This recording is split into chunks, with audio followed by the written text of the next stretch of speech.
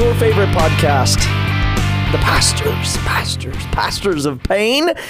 I know last week we were one pastorless because I was gone. Whoa, you were gone. You weren't just gone. You didn't get you didn't just depart from us and leave us. You weren't just gone. Yeah, he was out. Yeah, Father Brian O'Brien was out on a retreat last week. So, in the words of one of the greatest TV shows of the 80s, maybe it was the 70s, welcome back, boo-doo, and then the dreams that you're looking at, boo-doo, College students don't know what that is. doo-doo. What? Yes. What? Yeah, so welcome back, Father Brian O'Brien. It's good to be back, Father Carey. Well, let me. I'm going to give the people three options for where you went last week. You went either A, you got called up to the majors. And all of my people know where I went. Well, maybe I told them. The people in far outland don't know. The people maybe unless they follow me on Facebook, then they know. Well, that means there's only old people that know. Old people are dominating Facebook right now. So you didn't get called up to the major leagues. You didn't get to negotiate peace between Ukraine and Russia. Where'd you tell the good people of God where you went and why? And why did you go? Because behind it is a very specific purpose. Yeah. So I went on my annual retreat. So in the seminarian and priest. Don't retreat. Run forward. I was, brother. I was going forward by going backwards. Oh, got it. Oh, you weren't going. It's very profound. Oh, yes. Go ahead.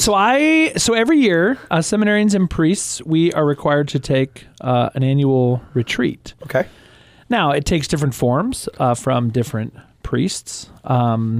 So here in our diocese, we have a kind of a group retreat that is an option. That usually happens in October. Over at Subiaco Abbey, which is a Benedictine monastery in Arkansas. And I've gone on that, and I've enjoyed it. So I try to I think I do that like every other year, generally. And then on the off year, you DJ it, you mix it up. I go somewhere else basically, for me, it's 5 days of laying low, time with the Lord, spiritual reading, rest, prayer. Always there's a little bit of fun. Ooh. Mixed in. I usually kind of one of the afternoons of my retreat because I don't sit still very well. Go rappelling? And so I just usually will, wherever I am, I kind of drive around and see some sights, maybe hit some history. So I've been to the Spiritual Life Center in Wichita. I've been to St. Gregory's Abbey in Shawnee. I've been to the Carmelite Sisters in Los Angeles. Wow. I've been everywhere, man. And this time you went to? I went to there were some sisters, beautiful sisters down in New Caney, Texas, right outside of Houston. Okay. But this year I went back to my roots. St. Meinrad Arch Abbey. I thought you were going to say Boston College. Southern Indiana, which is where I went to seminary. And then they have like great facilities and opportunity for priests to come and do a retreat. And it's what I like about it is that they'll leave you alone if you want to be left alone, or you can like jump in on.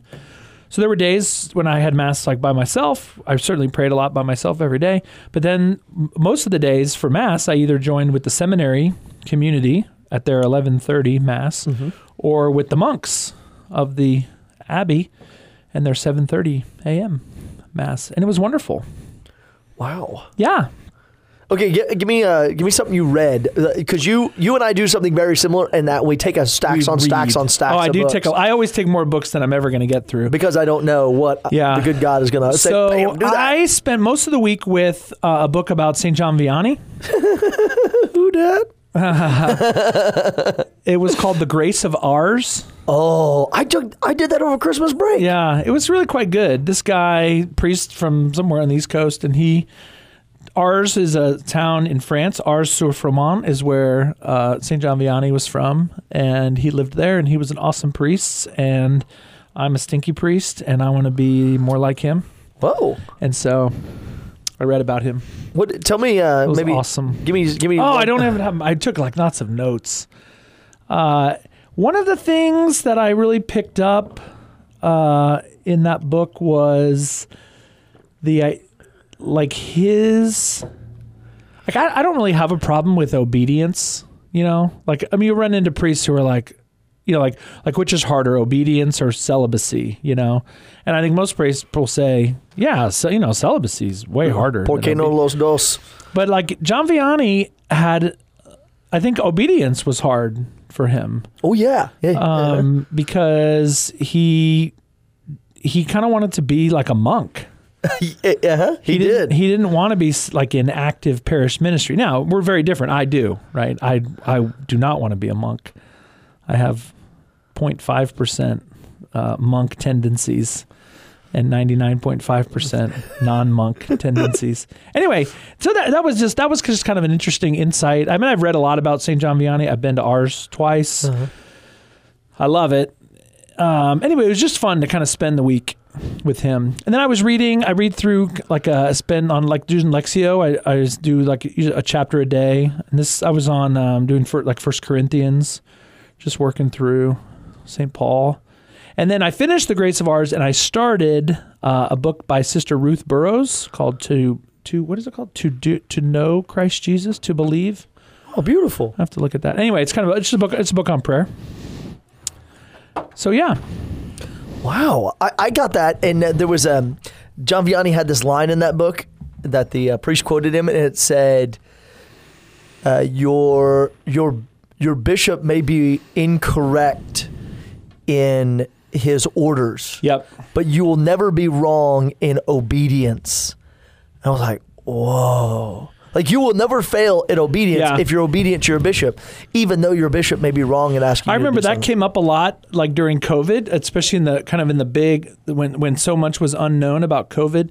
There were different bishops saying, like, do not, you may not receive communion on the tongue, or, and people were kind of ticked about it. And I loved like that little, I mean, you can think whatever you want about that, whatever, but there was like a little undercurrent of people saying, yeah, I don't agree with my bishop, but my bishop has asked me to do this. And so I'm out of obedience, I'm going to do it.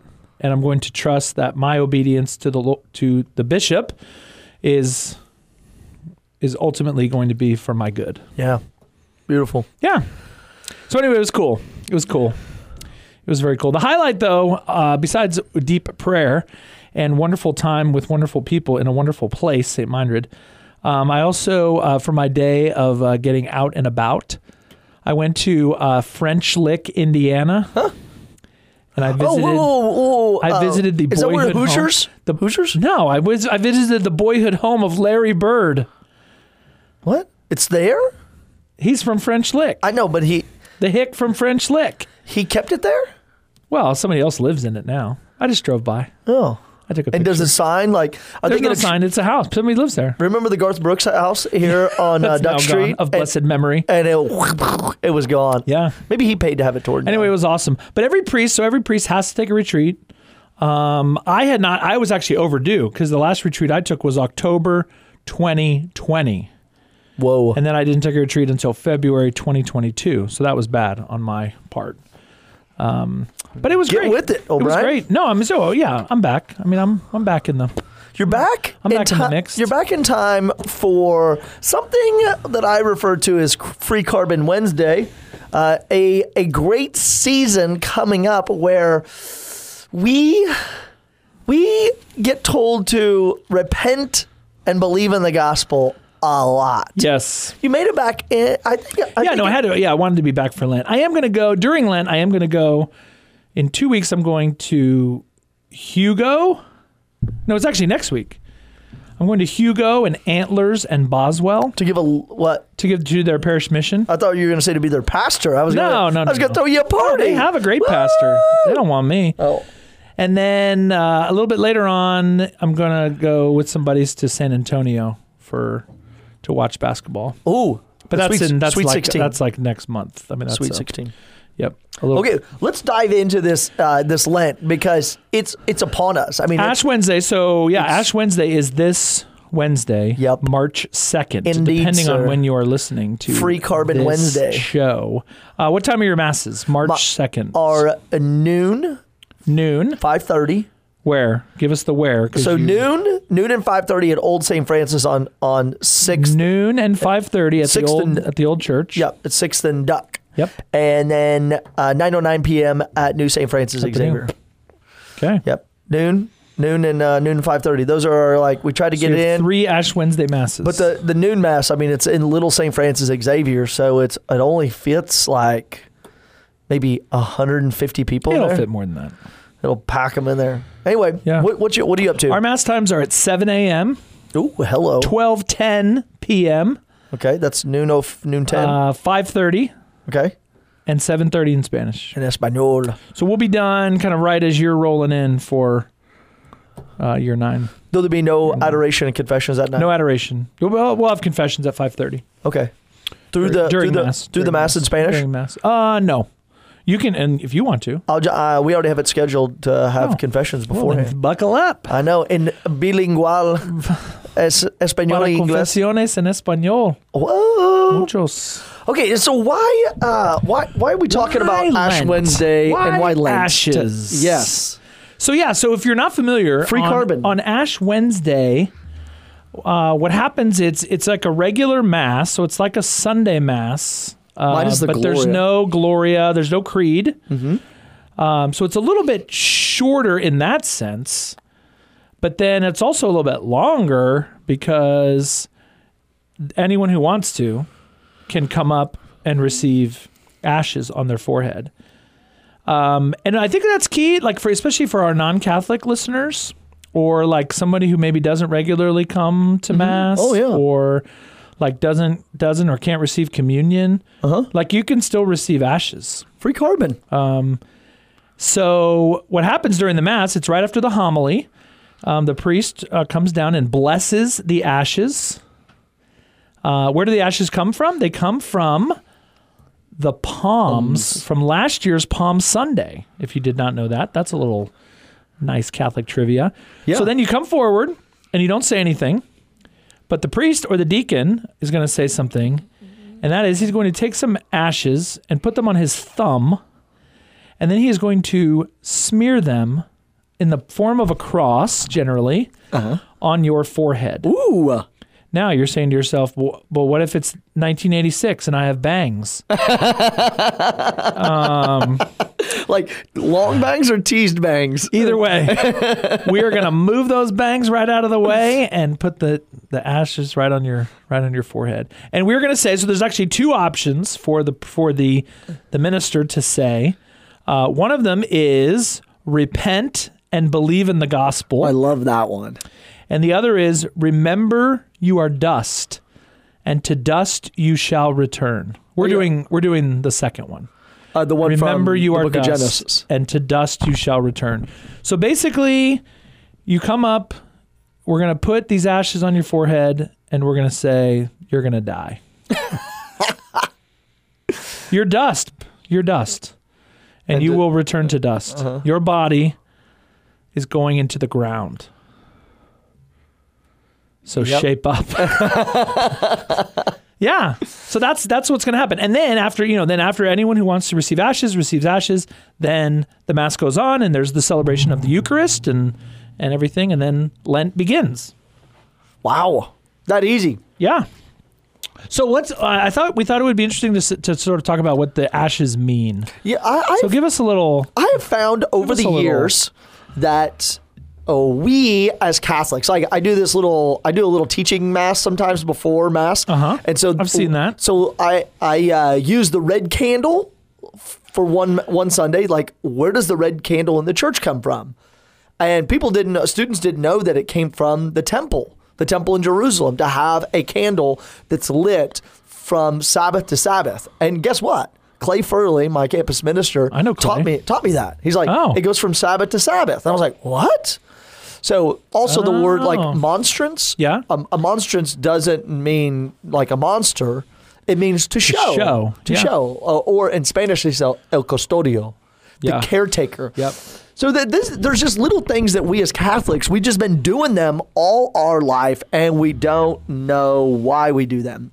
And I was thinking like, why ashes?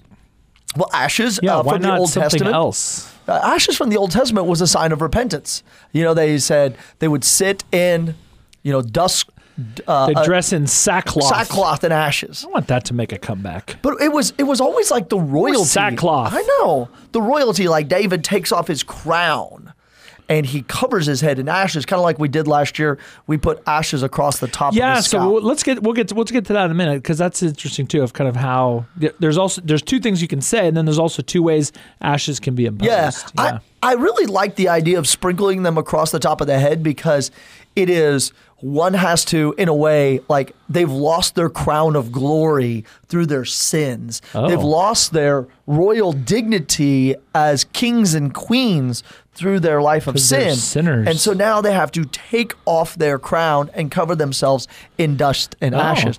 It's that mark across the top of our head. But what is the repentance doing? It's turning us away from our sins, turning us away from our failures in life, turning us away from the evil that is lurking. I want my crown in us, back. and turning ourselves to the Lord Jesus Christ. King of the universe. Yeah.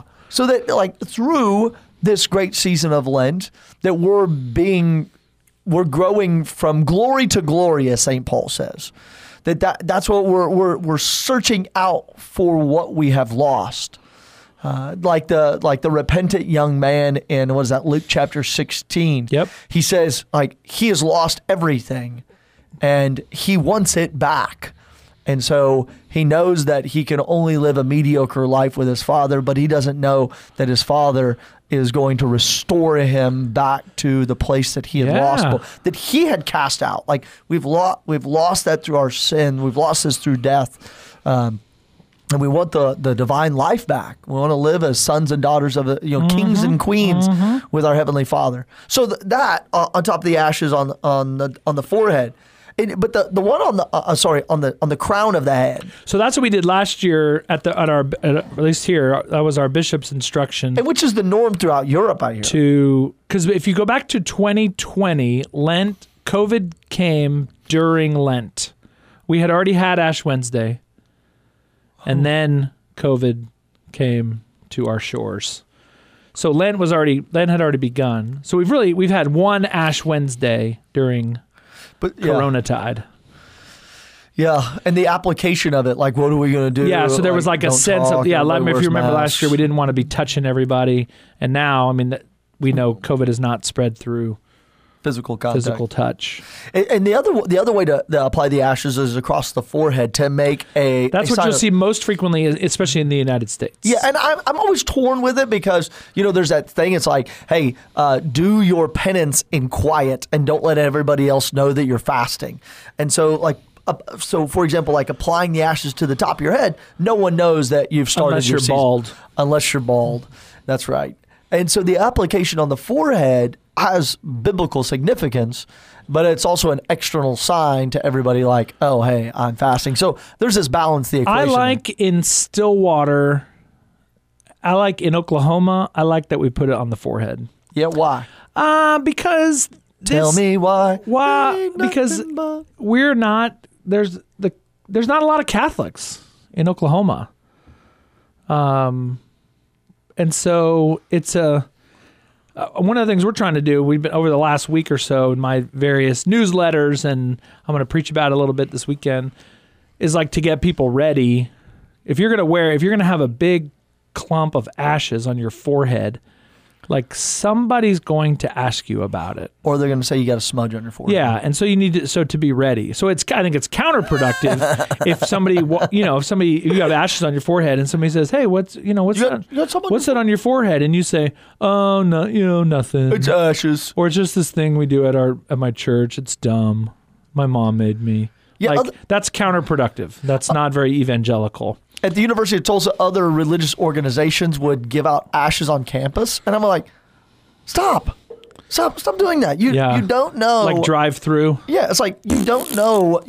When you muddle it down to mediocreness, it's lost the liturgical aspect of it. If you strip it out of the liturgy. Yesterday, we're giving out free popsicles. Today, ashes. Just drive on by. No. So I do like the physical one on your forehead. I like because it does two witness. things. Yeah, it comes from the prophet Ezekiel. With the towel on their forehead. Tell everybody what a tau is. The towel. Wow. TAU. We're saying it's Greek letter. Yeah, it is a Greek letter. It also It's like the letter T. It's like the letter T. And it has, you could do all the research on it you want, but it is the sign of those people who have turned their lives to God, who are marked with this sign. You got more information? You're reading something. Oh, no, I was just saying that I was just reading something recently that there are 40 different passages in the scriptures associated with ashes. Ooh. So, it's a very biblical principle. So you look at Daniel, like at Daniel chapter 9, you mentioned Ezekiel. Yeah. It's all over the place. So on Ash Wednesday around here, I think especially like we have a bunch of our high schoolers coming to the 7 a.m. that morning. And I'm glad because then they're going to go, there's probably going to be 40 or 50 of them. And then they're going to go to school all day and they're going to have that big cross. And especially if you're in high school and you come in my line, you're getting a big one. A big T right it's on your It's going to be forehead. huge. A big cross. It's not coming off.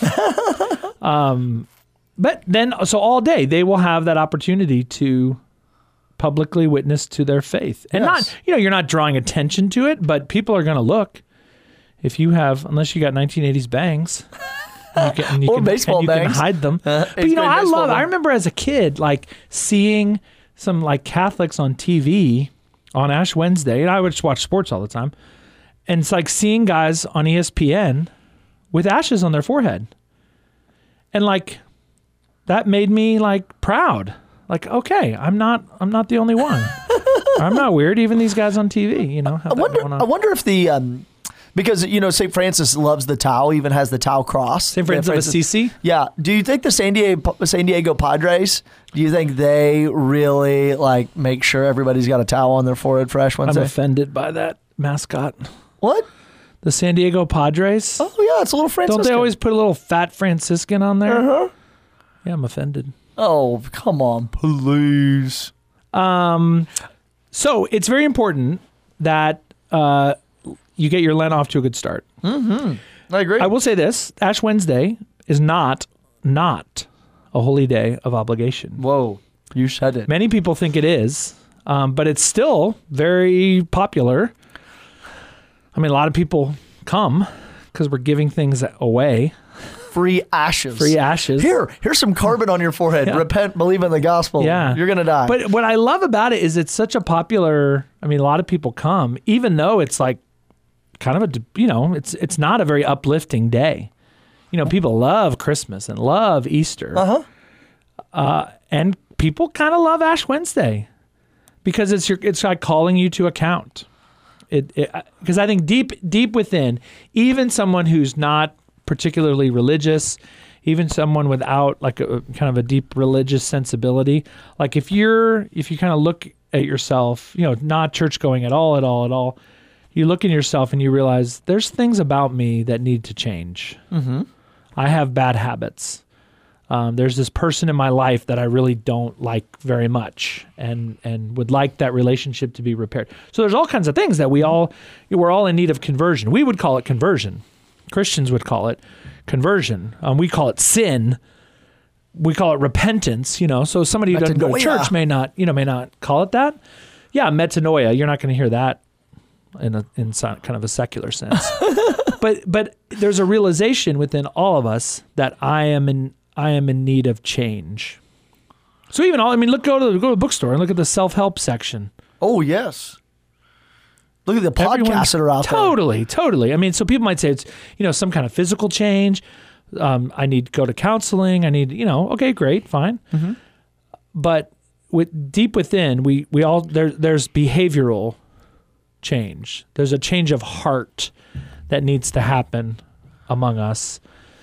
And we would say Lent is an opportunity to do that, to invite in the Lord Jesus. So with Prophet Joel, we're going to hear on Ash Wednesday, turn to the Lord with all your heart.